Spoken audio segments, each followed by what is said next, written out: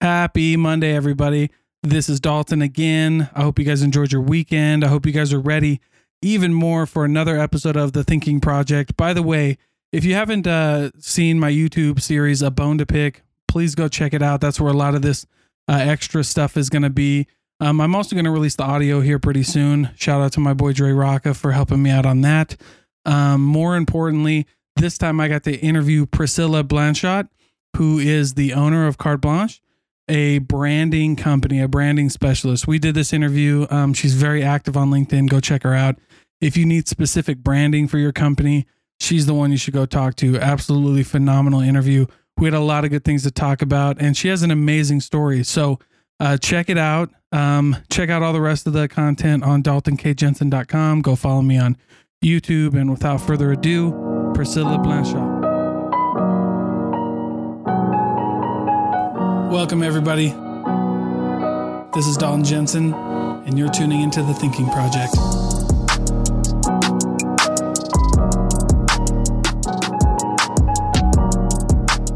Cool. Well, there's no fancy intros. I don't do anything crazy. We just roll right into it. That way everybody's cool. Everybody, I love that. I absolutely love that. That's great.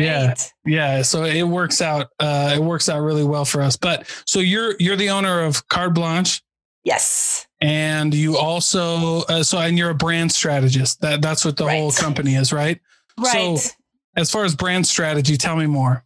Right. So I'm a brand strategist and design. So and I know this podcast is for people that are in their beginning stage, right, of entrepreneurship. Yeah. So the story is that I started as a graphic designer, went to school in Paris, then went to school in Atlanta, and then got my first job in New York and was there for 7 years before I came here to Utah. And as a graphic designer, I made my way up the career path. All the way through from junior designer to creative director until I decided to start my own business.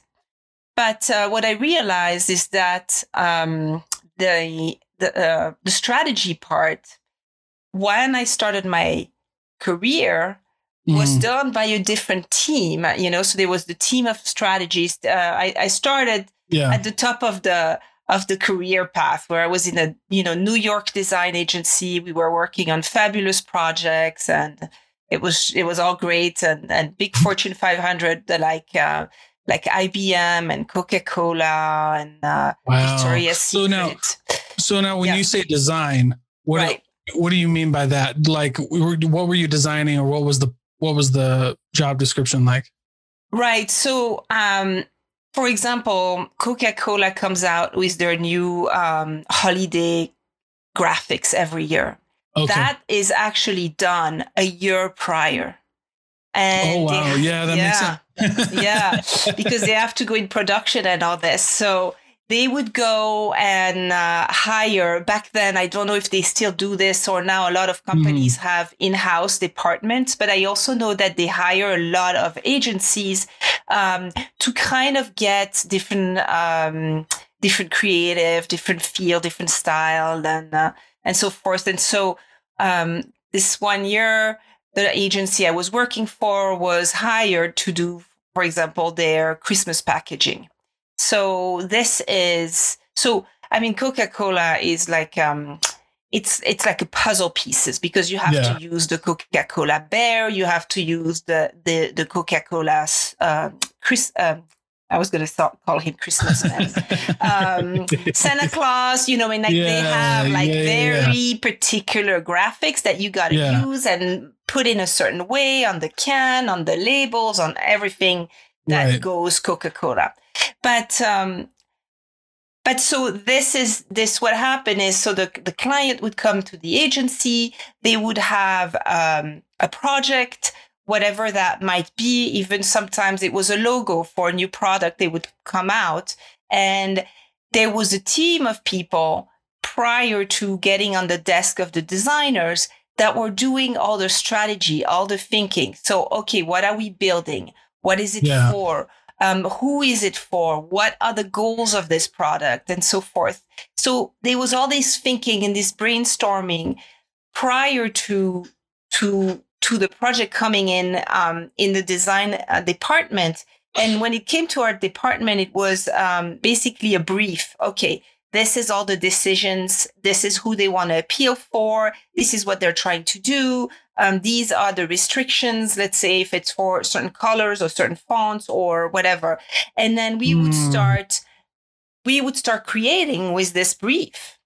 And so now that after years of working for other people, and I decided to do my own company, and so I started officially in January of last year, I brought in that brand strategy into my business, because that thinking is important for any designers. Anybody can do something pretty, but when you're building a brand, what's the purpose of it, right? So it's like, it's not just to be pretty.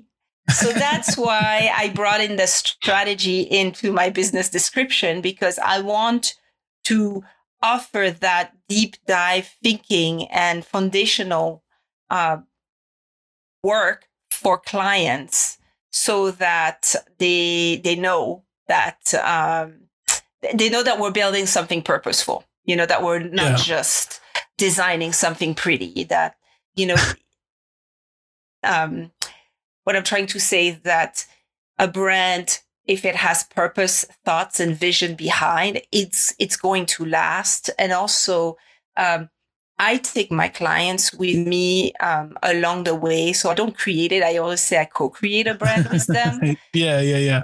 And so in this sense, they understand the importance when their company is growing, and they've created this with me. They understand, what's right, what's wrong, the purpose of the decisions that were made, and how this can involve, that I'll be in the picture or not. It doesn't matter, because I want to give them that knowledge. Yeah, I think you made a lot of really good points. One of the ones that I was thinking about while you were talking, and really is the idea that behind the branding and behind the looks, like, it should draw people's attention to something. You know what I mean? And it should send like a very clear message to people. Yes. Right. My branding guru is Marty Neumeier, and if any of your listener wants to look him up, he's written many books on the topic, like the brand flip and the brand gap. And he says a brand is a person's gut feeling about your product or services. It's not your logo. It's not your stationery. It's not your product. It's not your sale. Like, really, a brand is that gut feeling that people have. And it's true. Like, why is it that somebody's going to buy Nike versus Adidas, right? I mean, I'm sure everybody has both, because they're pretty similar, but they all represent something different in their mind, right? Yeah. Well, and that makes sense, because people really buy off emotion. Yes, right. And they buy off, and that gut feeling is what we mostly go off of. At least that's my experience. And the gut feeling, in my experience in sales, is what other people go off as well. Right. Exactly. So it's very much like this idea that you have to really appeal to the people that you want to market to. You know what I'm saying? Like, when we were going through the branding process with my e-commerce business, that's what we were trying to figure out, right? Is like, we want to go after these people, and then how do we want them to feel when they see our site? Like, what do we want them to think? Right. Yeah. That was a big deal, especially because we were in like the CBD, the cannabis industry, and we wanted to target a very specific type of people. And so I mean, I really like that. And like the whole idea behind the brand, and cause you also said like it's more than just being pretty. And I think a lot of people miss that when they're like starting a company. They're like, I want it to look perfect. And you gotta have some skin in the game, but it also has to be for your customer, right? Your client, right?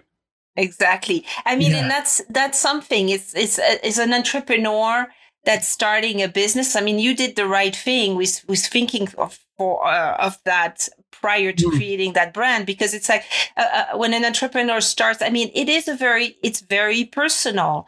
It is, it's your baby, it's your business, and you're suddenly saying, okay, so this needs to represent me. I mean, granted, this really depends what you are in business, because there is a big push right now for personal branding, saying, people don't hire what you do, but they hire you, right? They hire the person behind the brand. So it depends. I want to say it depends the business, right? Because all these influencers, what are you following and what are you buying? You're buying them and their personality and their lives, right? Yeah, exactly. Yeah.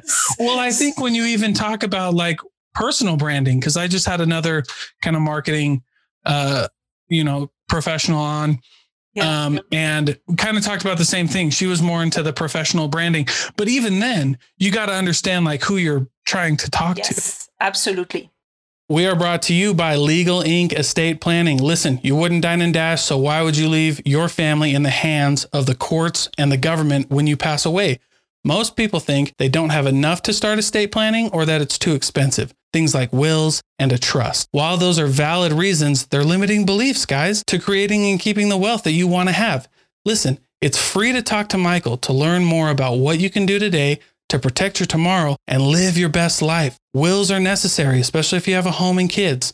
And a trust is the number one way to build and retain your wealth. So it's your life. It's your story. Make it a good one. Visit LegalLifePlan.com to schedule your first conversation with Michael and tell him that the Thinking Project sent you. It'll be the best decision you've ever made. Yes. And so that's interesting because often people mix branding and marketing. Okay. And they actually come to me and say, do you do marketing? And I said, no, I do branding, but let me tell you the difference. And really what happens is branding comes before marketing. You need to have your brand defined. You need to have it established in a way that appeals to your customer and will appeal to customer so that you can do the tactical part of applying that brand, which that becomes the marketing. So anything that's tactical, like advertising, that it be also messaging on radio stations, or that it be a packaging or your storefront or whatever. Storefront is the brand, but doing anything marketing like advertising. I'm losing my train of thought now. Right now, I was thinking of social media. That's what I was thinking. Social media, everything. These are all tactical things. You're out there, so you are marketing yourself. But what are you marketing? You're marketing your brand. Yeah. So what happens often is that entrepreneurs will come and say, "I need marketing." Or they're ready to do their marketing, and then they realize, well, wait a second, what is really my brand? Yeah. And so that's where I really explain the difference. Like, and I actually have this in my LinkedIn, like branding comes before marketing. Like, think of all these pieces before you do anything tactical. Well, you gotta people, it's that you kind of mentioned it as well, but like I think of Simon Sinek when he talks about like start with why, right? Why. Like people don't buy what you do, they buy why you do it, kind of thing. Exactly. Which is true. Like, which is, because there's a million things. Like, I love that idea that like what you do doesn't matter as much as like how you do it. Yes. Because, for me, it's like, in our business, like we joined a very competitive like field. Yes. You know what I'm saying? And also with bias. A lot of people have preconceived idea in that field. So it's like, how do you navigate that? Yeah. How do we navigate it? And so before we were talking about like what we were going to sell and everything like that, we really wanted to like, what message did we want to send with our idea that we have, right? Because there's those different markets for different people. Like I was, like there's nothing wrong with buying CBD from a smoke shop. There's nothing wrong with buying CBD from a gas station. But but that wasn't who we were. You know what I mean? And those weren't the people that we were trying to. So I really like that. I really like that, first of all, like that you came on. So thank you so much for that. Yeah. You know what I'm saying? Because, And like I say, we're not even kind of close to being done, but I appreciate it because as entrepreneurs and people listening to this, it's important for them to like, where do you start? Like with a business, like where do you start? Yes. Right. And branding is figuring out what message you want people to feel when they see you is a great starting point. And one of the thing is, so if I have a client with budget, then we'll hire companies to test out the ideas and things like that. Okay. If I have a client that doesn't have a budget, what we do is we do customer profiling, basically like CSI, like who, and I call it customer zero. Is like, who is that ideal customer? And even if we're making up a persona, that person exists. It's not like, it's not, right? It's like that person does exist out there. And it can gives us a better understanding of their pain points and how whatever we're working on really relieves their pain point and gives a solution, makes their life easier. And then how we're going to communicate all this. So it's good. So really, I wanted to, when I started my business, I really wanted, and that's what I'm trying to advocate for entrepreneurs to understand that this is all kind of foundational work, this brand strategy, this brand thinking, and they can actually use all the work that's done. They can apply all that research and all the work in so many areas of their business because we talk through even business model. How are you going to charge for this? We talk through the pricing, Right, pricing. There's so many ways to price things out. I mean, granted, if it's a product and you're selling CBD, it's something tangible. Then obviously you have your hard costs and your operational. So in a sense, and you need to make your profit. So that part I don't take care of it. But there might be, part of the workshop is what are the ways we can think of to make revenue? And there's so many creative ways. And now there's also the big trend, right? Is all these membership models. Subscription. Now, right? Subscriptions. So maybe there's a way to offer that, right? No, that's a great idea. Like, what are you going to do? Well, and especially because if it's your first business, talking through these things, like, are we going to do subscriptions? Like, is that going to be part of our brand? Because that's a great question. That's also going to bleed into like your merchant accounts. That's a big question for them, like, because they need to know that. And if you don't know that, right, it's really easy to do it at the beginning. It's hard to add it at the end, Yeah. You know what I'm saying?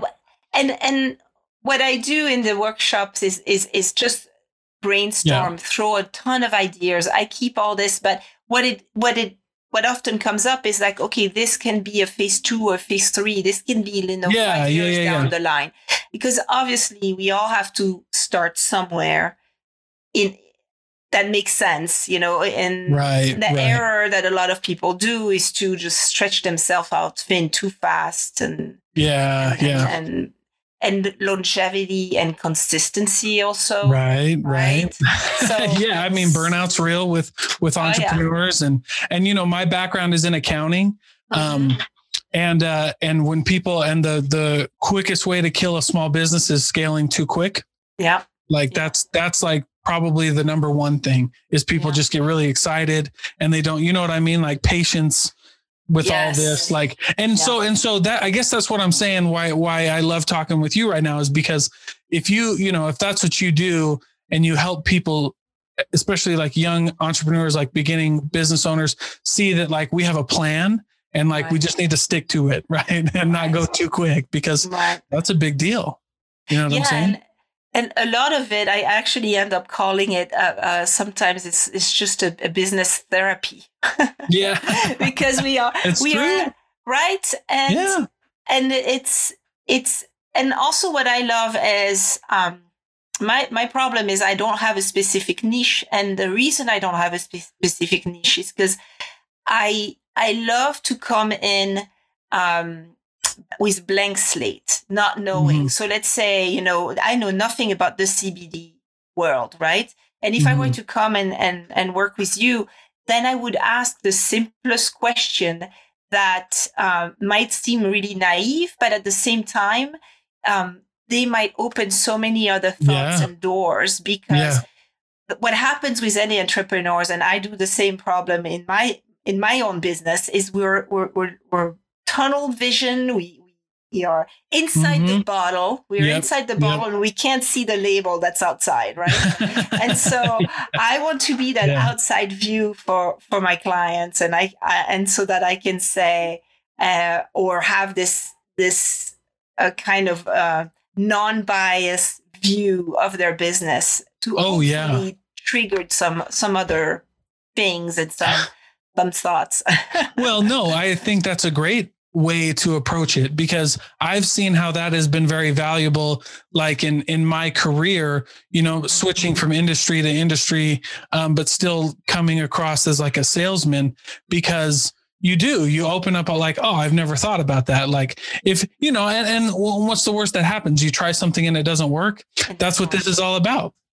And that's something I absolutely love, that especially in the American culture, but I think that it's changing worldwide, is now failure is completely acceptable. And failure is actually part of the process. And we all knew that, but there seems to be a time where you were not allowed to fail. Well, now it's admit that you failed. Yeah. And now it's like, it's part of the process. We just all accept it. And so I think it creates a culture of people that are way more ready to try things out. And if it works, it works. And if it doesn't, move on. You got something cool. I don't know. I think the reason that, and maybe you can give your thoughts on this as well, but I think the reason that people are more open about failure as part of the process is because it's not about like starting a successful business. What I've learned interviewing all these entrepreneurs and business owners and creatives is it's not about the results necessarily, right? It's about the journey. Like, I think if you love the journey and you love the process and you love the path, then the results inevitably follow. I totally agree with you. I think what's also interesting as an entrepreneur, especially now where we have so much to do, right? Between social media, being on podcasts, being on doing live streams on your Instagram or Facebook or whatever. It's like all these things are so scary. And but you have to force yourself to plow through.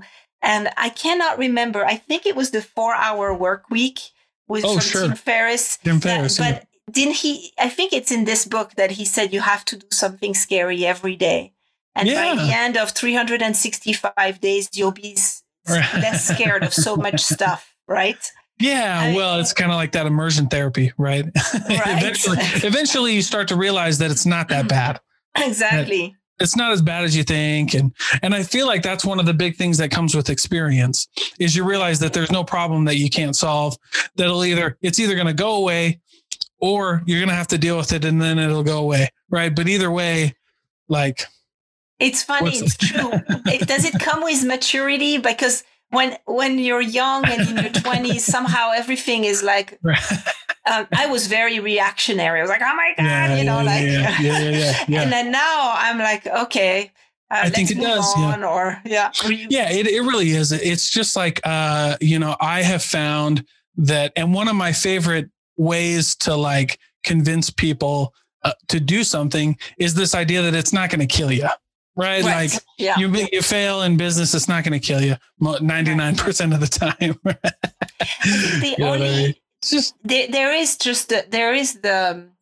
Is it in your DNA or not though? Because there are people that are, not scared of taking risks, of borrowing a lot of money and just doing it. And then you have the people that, mitigate the risk and just wonder, like, is it worth it or not? Do I do the investment or not? And they want to make, they want to have some kind of guarantee. Well, I think that it's both. I think that some people are just born like free spirits. Like I've seen that, and maybe I'm wrong. Maybe that's something that they learn, but I do know that you can learn it, because I've learned it. Like I was like, I mean, when I was a sales manager, and when I was running teams and sales floors, like I used to be that kind of like reactionary. Like if something bad happened, I was like, holy crap, this is the end of the world. Right. But then as like more and more bad stuff started happening, I realized that there was no real way to, like, when you're dealing with other people, you can't control what happens. Yeah. Like, you try your best, you have the best processes in place, or what you think are the best processes in place at the time. You're doing the best that you can with what you got, and like stuff happens, and that's just what happens. And eventually, if you work through it, you just get over it. And like the customer goes away, and you move on to the next fire, and like, it's like, why freak out about it?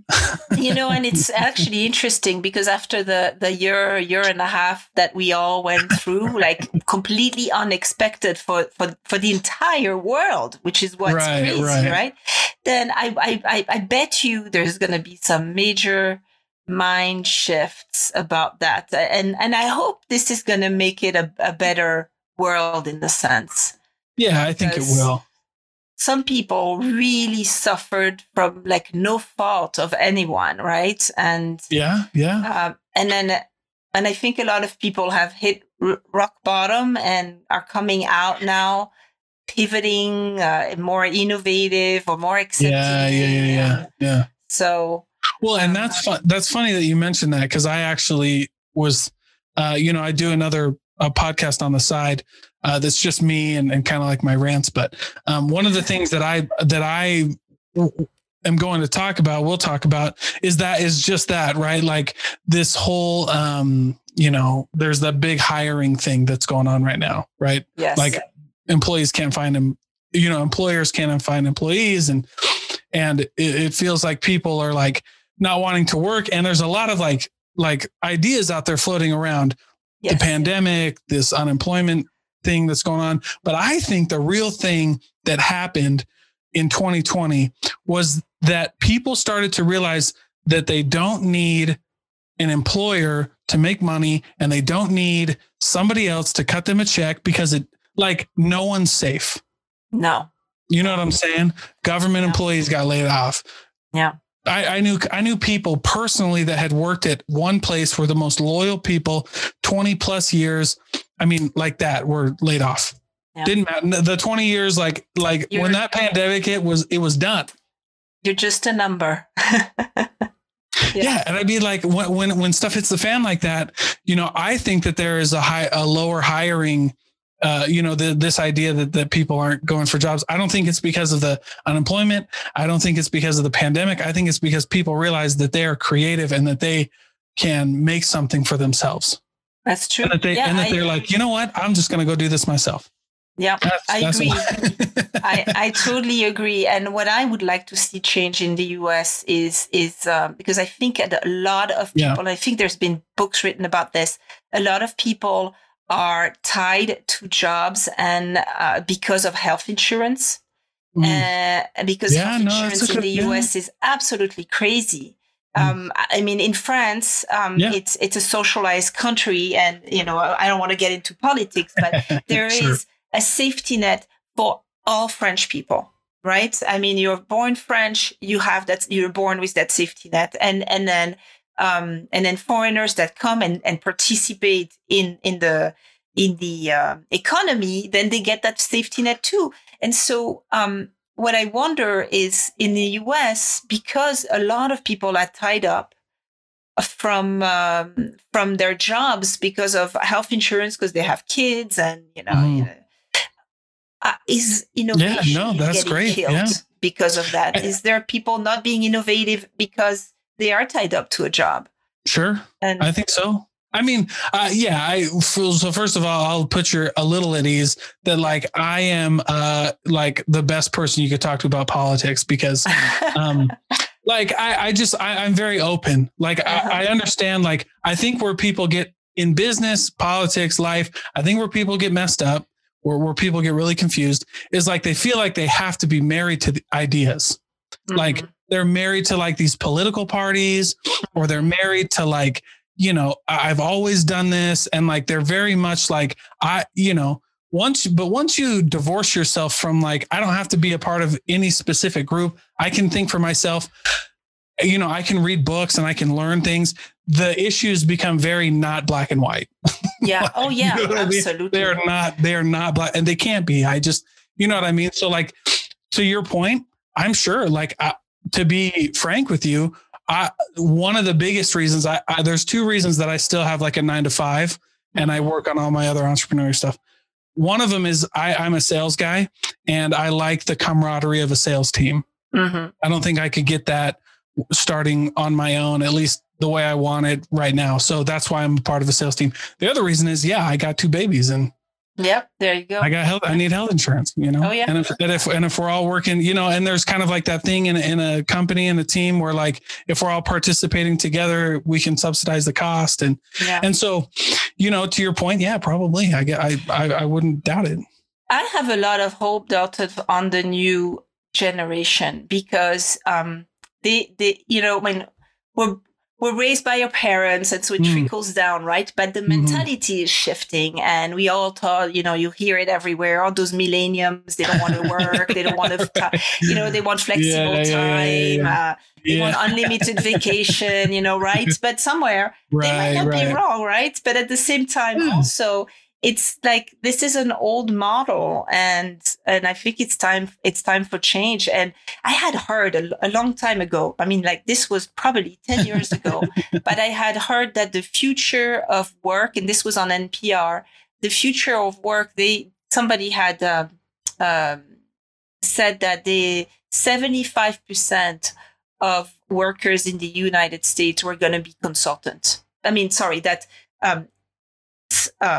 Sorry, I'm not saying this right. That from all the people in the world, it was going to become that 75% of the economy was going to be consulting and freelancers and gig workers and stuff like that. Yeah, because people don't want more liberties, and I think also companies are maybe starting to be more open with that idea.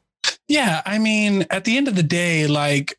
I think we're done with this work at a company for 20 plus years, get the gold watch and retire. Like we're done. I have zero interest in that. I'd rather do my own thing, work for the people I want to work for, and buy the gold watch myself. Yeah. You know what I'm saying? Yeah, like absolutely. Because it's just that idea. It's that idea that like, I don't want to be tied down. I want to do my own thing. And I think that kind of ties into what we were talking about before with like being okay with failure. Because like I've started companies and failed, and it's like, whatever, man. It's like on to the next one. I don't really care. I'm not like married to this idea that this has to succeed. Like if I tell, one of my basic like accounting classes was like, dude, if it's a sinking ship, just bail. Right. And then go, you know what I mean? Right. Like, I don't know. I just don't feel that. I don't feel all the, and maybe that's just me. And I think, something that also as an entrepreneur, I have learned over the years is, what happens is, and you might know this as a salesperson, you kind of think money, you're like, oh my gosh, I need to pay my rent and I need to close this sale, right? But that's the wrong mentality, because you might be getting in the business with the wrong person at this point. Yeah. And, and that has come in with experience as well, where now it's just, I want to work with people who want to work with me. I don't want to force anybody. I can't force anybody to work with me. And I just want them to feel at ease, to feel trust, and that's what counts for me. And if it's not a right match, or if the sale, the person doesn't feel right or whatever, then I'm totally okay now. You just Before I had that scarcity mentality where I was like, I gotta get this, right? Yeah, if I don't get it, somebody, yeah. And you know what? We have an expression in France, and probably in the US too. You close one door and 10 opens. Yeah. Kind of something like that. Yeah. So anyway, you have to think about that. Yeah, I will. I mean, I have the same opinion as you. Like, I call it I call it commission breath. And that's like selling desperate, and like people can tell when you have something to lose, like you're trying too hard. All right. You know, like something's not right. This guy's trying too hard. Yeah. You know, yeah, like, exactly. Because like there's a difference like between, and I've noticed with me, like, because I feel, I do like ask one more time, and I am persistent. I am diligent. Like when I'm asking with people, especially if it's something I believe in. And there's a difference between like persistence and diligence and like asking one more time and then being like pushy and desperate and like, and like, the breath, like commission breath, like people smell it and it's repulsive. And you know what? Like, I want to bring this back to brand, because this is where CarMax, this is where CarMax is brilliant, because CarMax, they pay all their salespeople the same, no matter how many cars. There's no competition. Right. So it's wonderful because you go in there and they don't, car salesmen, unfortunately, have a bad reputation, right? Yeah, they do. Well, this is where CarMax was brilliant in their brand, because they were just like, we're going to remove this. There's no competition between our salespeople. And you can feel it as a consumer when you go in there. It's amazing. So, and that's why it's funny you brought up CarMax, because that's why I was a car sales. I was the automotive industry. Yeah. But no, what's funny though, is like I trained my sales guys the same way. I'm like, I think CarMax was ahead of its time, because I think a lot of car dealerships, if you want my opinion on that industry, I think a lot of car dealerships are going to have to start switching to that. Because right now in a majority of dealerships, from the lowest sales guy to the highest general manager of the dealership, everybody's paid on commission. No one has a base. Like not even the general manager. And so in a sense, it creates an animosity environment for them. Oh, for sure. Yeah, for sure. Oh yeah. So, there's a lot of dealerships who do it right.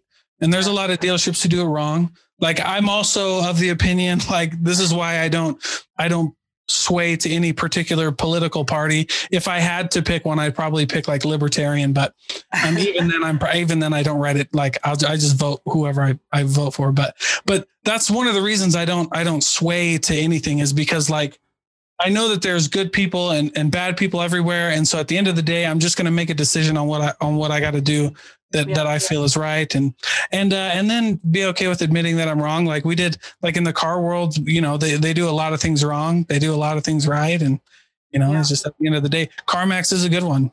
It is. It's nice. It's like, hey man, but that's how I also train my salespeople. And that's, I was like, you need to act like this isn't, people think that they have some, that they, if I meet a customer in any type of sale and I don't get the sale, like people right now think that they lost something. And I approached it with like, I never had it anyway. Right. I didn't lose anything because I never had any. Like it'd be different if like they bought something and now they're trying to, back out, and that's a different whole set of thing. But then I would be like, oh man, I might lose this. But like before I was like, I didn't have anything anyway. What are you going to lose? Nothing. Yeah. No, absolutely. That's the right attitude to have. So, yeah, I think a lot of time when you're an entrepreneur, especially if you're starting up, it is very emotional. It's your baby, and it's hard to make the effort to detach yourself from it. And I think that really comes down to that. It's like, it's a business, but because there is the other thing too, right? Now we need to all be passionate about what we do. We really need to love what we do, and exactly. And live and breathe, especially if it's a personal business and it's about your personal brand and so forth. But at the same time, you also need to know to detach yourself. It's it's a fine balance. It takes time. Yeah, well, and it does. It's a fine balance, and that's something that you got to learn. Like kind of what we were going back to earlier is like, is it maturity? Do you learn it? Is it experience? Like all the above, right? and then another thing that I feel like people are very lucky to have now is all these things all these information online, right? You can find everything and anything, right? You can find more than what you're looking for. And so another thing is also giving things a try, but then weaning it out too, because the shiny object syndrome. Like I totally have that. Ooh, look at this, and ooh, look at that, and then and then the imposter syndrome comes in too, right? It's like, what does this person know that I don't know that I need to know? Yeah, that's true. And like, what am I missing out on? Like that FOMO and kind of thing. FOMO. Oh my God. Yeah, I think a lot of that is patience, just be patient and like take your time. And like, it's kind of like this fine, line between like, cause I'm very stoic in my beliefs too. So like, this could be the last thing that you do, and finding a balance between like, this could be the last day you do it. And like, this is a 30-year game, right? I don't know too many companies that are multi-million-dollar companies less than 10 years. Yeah. So it's like this, it's like this. So what do you do? So you start with what's most important first, and then you go from there. And it's funny because one of the questions I ask in the strategy is what's your exit strategy? Like, what do you want this to be like in the very long run, right? Yeah. So that we can just, and I think I mentioned that before, that is about the fact that you want to have that long-term vision. And if you have people, often some people will say, well, I want to sell it for a lot of money, right? I want Google to buy me out or whatever it is. Like that is a hard one to get there, because even Google is getting smarter and smarter, right? So they're not buying too many companies. They are and they aren't, but it's just like, but those companies that Google's buying, I mean, they also, again though, right? Like that's not a 1 year snatch. Google, you don't get on Google's radar in a year or two. No, unless you have a very innovative idea. But then, right? but that's hard. Yes. And that's hard. That's a bit of luck there. Well, and so, luck and all these things. But that's what I try to tell entrepreneurs is like, I get like, yes, I understand why that question is important. And I think that everybody should answer that question. What is your exit strategy? Right. Yeah. Very important. But also like, it's like, I almost want to say like, have it, but like, then don't worry about it. Then just move, then just work on it today. Like, that's what you want to do. Okay, great. Now just go. Like, cause I feel like one of the things that I've learned about people who want to start businesses who either don't end up starting a business or fail really early and quit is they thought that, they were comparing themselves to these companies who got bought by Google. They were comparing themselves to Google. They were comparing themselves to whoever, right? And they're like, why am I not like that? I'm like, homie, because you've been in your business for 2 years. Like, what do you think was going to happen? You know what I mean? Yeah. And I think that also, if you're starting, if these entrepreneurs are at the beginning and like you, they have a full-time job and they're doing this on the side to get it started before it starts, you really have to have that passion, because that means you're going to be working off hours, that you're going to be working on weekends. Yeah. And so it really needs to be something that, strikes the chords for you and that motivates you to do all this. Because it is hard work. Yeah, exactly. So I have a question. Yes. I was going to ask this earlier, but it's a little off topic. But what made you move from New York to Utah? Because I saw on your LinkedIn that you'd worked for a few. CNN was one of the companies you worked for. Yeah, that was like my first job when I was still in school, and it was so funny. Yeah, well, I'm not going to let you skirt past that one. You got to tell me that's cool. Oh my gosh, this comes really fun. Way back. So Atlanta is the headquarters of CNN, and that's right. Yeah, and so they were, they were always open for students, and they get paid cheaply and so forth. Yeah. But this was really cool because I was actually in the department for CNN headline news. And they were, I worked there doing graphics that are behind the anchor. So that was really funny because sometimes you got to, first of all, they have a whole pool. Well, back then they have a whole pool of these graphics. But then sometimes there's a news that comes in and you got to be really quick So quickly, you gotta bring something up, ploof, ploof, ploof, and it may now it's changed completely because I think it's completely green screen behind them. Right. But this was fun to get there every day, to be in that big building and to be the graphic department is right behind the set of the anchor. So yeah, it's a different world, it's really fun. So what brought you to Utah? What made you pick? So it's a bit of a sad story actually, because it's September 11. September 11 happened and oh my goodness. Yeah. You were in New York. Okay, guys, we're also brought to you by Happiest. Happiest is your number one place to go for premium CBD products that won't break the bank. And I promise you guys that if you check these out, you won't be disappointed. They've got something for everybody. It's THC free, which means it comes with a work safe guarantee. Whether you need a roll on for your muscles and your joints, you need a sleep aid to get your day ending right, or you need their number 2 that gets your day started right. They got something for everybody. They're quality, lab tested, third party tested. It's all good. Go check them out. Happiestmed.com, HEPIUSMED.com, and tell them that the Thinking Project sent you. Yeah, we were in New York with my husband, and then he was working for a financial corporation at that point, and they decided within 6 months that all the departments that didn't need to be in Manhattan were going to move to Utah. And in Utah, there's actually special tax laws for all these banks. This is why we have all these banks here and all these call centers and all these. And so this is kind of how we got proposed here. But honestly, we thought, you know what, this is a good time to move. Let's come here, because it was a shock for everybody, especially in New York. That's bananas. I couldn't imagine being in Manhattan. Oh yeah, I saw the whole thing. And anyway, when we got here, we thought 2 years and then we'll go back. And I mean, who does not fall in love with Utah? It's beautiful. Yeah. I mean, I thought the same thing. I mean, I'm from Iowa.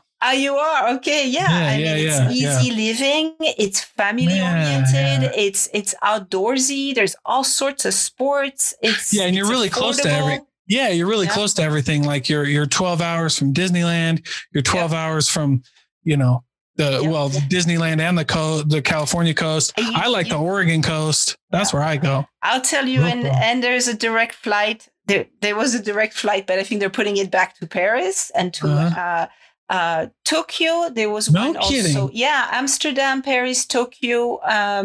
You can go to Mexico. Direct flights. Yeah, direct flights. Ooh, that's cool. I didn't know that. So, I mean, I think they're still like figuring it out. Yeah. I think now. Yeah, but I'm sure they're going to put it back up.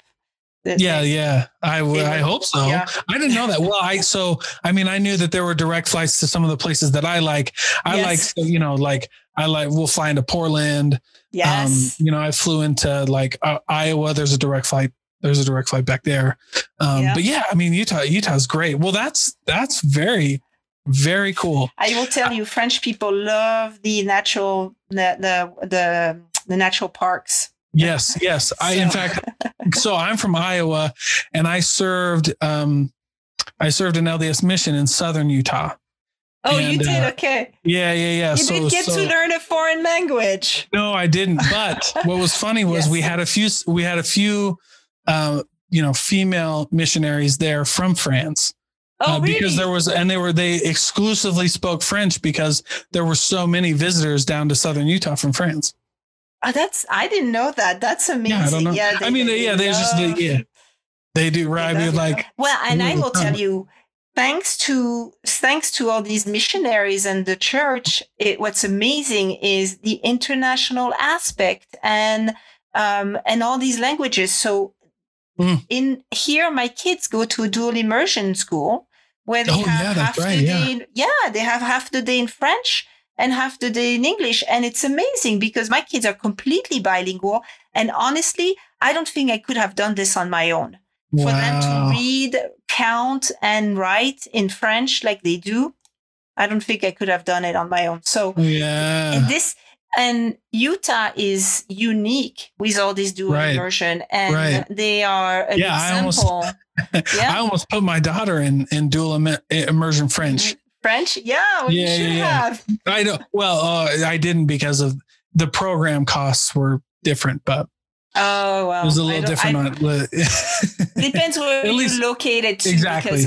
Because for me it's free. So, but it's the public system, right? And this is really, really unique in the US. And I know that the person that started the program is now in Washington. Oh wow! Expanding it and teaching other states that want to do that. So. Yeah, that's really crazy. What got you into branding and what got you into this career path? Is that what you went to school for? Yeah, I went to school for branding. I did 4 years in Paris and then about a year and a half in the US in Atlanta. And I always liked to draw. And I will be honest, originally I wanted to be an interior designer. I think I moved a lot because of my parents, and I like to decorate things and stuff. And then when I started, is so kind of like to go to art school in France, you have to do like a general year, like a year where you touch everything. Yeah. And I had this perspective class, and I could see, I couldn't understand perspective. Everything was backwards in my mind. So I thought, I still want to do something artful, but I obviously cannot get into architecture and interior design. And I thought, well, why not graphic design? And so that's how I got into it. Wow. And then when I finished the school in Paris, my parents had moved to Atlanta, and I went to visit them and found an amazing school there called the Portfolio Center. And and they're like, do you want to try it out? And I was like, yes. And that really changed my life. Wow. It's just a school that really prepares you on a more professional level. And then after that, I took my portfolio, went to New York for a week and interviewed until I found a job. It was way easier back then, I have to say. Yeah. I mean, looking for a job. Well, I mean, now specifically, like in the last year and a half has been kind of crazy. Yeah. That's the other thing with hiring. You read all over the news, like nobody wants to get a job. And then you go try to apply for a job right now, and it's absolutely bananas to try to get, you know what I mean? It's bonkers. It's crazy. But you know what though? I think that a lot of things are going to change, because I think a lot of people's eyes are getting open. Like, why did we have to do all this again? Like, why don't we just stop it? Like, I personally think resumes are going to be a thing of the past. I think you'll have to prove like exceptional, I think you'll have to prove some stuff that you know how to do the job, that you're capable of doing the job, but I don't think it's going to be on a piece of paper. No. And I mean, what's crazy too now is I hear a lot of people have to go through some sort of testing. First of all, some sort of psychological test. So they do. Yeah. Personality. I'm like, what is this? Test. And before you even get an interview. Exactly. Before you even talk to someone face to face. Yeah. Yeah. That is all this is just algorithm. So it's computerized. It's all computerized.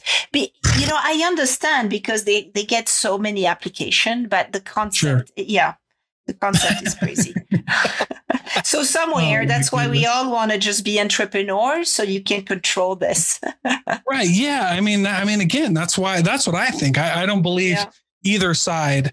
Right. Yeah. When it comes to like politics, like I don't believe in this issue. I don't believe either side, because I think they're both wrong. I think it's people are just like, you know what, this is stupid. I can do this by myself and somebody will pay me to do it. Yeah. Right. Absolutely. And then I can control my own taxes to a certain extent. I can control what my income to a certain extent. And then, and I don't have to, and what's funny is like being an entrepreneur and like learning these things is way more valuable than going to work at a corporation. And not only that, but like you get to meet so many cool people like that you wouldn't get to meet anywhere else doing this stuff. I'm just like, and the last thing is like, sometimes you make the same amount of money. Like for me, even if I made the same amount of money, it would still be worth it to work for myself. Why not try it? No, absolutely. and what I think is amazing too now is also the proliferation of coaches and mentors and things like this. It's interesting. I think people really need this, and I do, and I have my own coach and support. But that you be an employee, or that you be an entrepreneur and your own boss, it's pretty. I mean, it's hard work and it's pretty grueling sometimes, and you need that support. So I would say to anybody, like, find good mentors and find a good community around you that will lift you up and give you advice. And, because people's been there before, and they'll be able to tell you like, oh, this is not worth it, or this is completely worth it. Yeah, no, that's one of the, I totally get that. It's like, get a good team. Get a good team. Yeah. And I'm talking a mental team in this case. Like, get your mental support. Get your and I think everything, right? Like, I'm like, get a good legal team, get a good finance team, get a good mental team. Get a therapist, get a coach, I'm all for it. Like, I do what you got to do. What you got to do. Exactly. Well, Priscilla, thank you so much. You've been more than generous with your time. I really appreciate all the insight and your stories. And I felt like the conversation was wonderful. Oh, well, thank you so much, Dalton. I really enjoyed talking with you as well. And anytime, I'm happy to talk more and about anything. Sounds like we align on many issues too. So I think so. Well, before I let you go, tell us how people can get a hold of you if they want to get, a hold of your services or whatever. What's the best way to do it, and where can they go? So my preferred platform is LinkedIn. I'm on LinkedIn, so LinkedIn.com, and then it's Priscilla Blenchot. Okay, I'll put that in there. Yeah. Yeah. I also have an Instagram, which is Priscilla_Blenchot. And then my company website is wearecarteblanche.com. But one thing I'll say to everybody is a website is never done. It's always work in progress. So it's a work in progress. Yes. Isn't that the truth? That is so true. Even if you hire a web designer, don't think it's going to be done. It is always, you have to work it. You hire the web designer, and then they have a package that's like maintenance. Yes, you got a monthly maintenance. Yeah. Because it's and that's not a scam. That's real. No, it is totally real. But not just the maintenance. It's also your business evolving. You got to put up with, you got to put your website up all the time. Oh, well. So as an entrepreneur, I'm guilty of that too. Oh yeah, we all are. That's no worries. Well, thank you so much. It was a pleasure having you on, and I'll make sure that this gets out there, and we'll get it done. Thank you, Dalton. Thank you so much for having me. Absolutely. Bye. I'll take it easy. Bye-bye.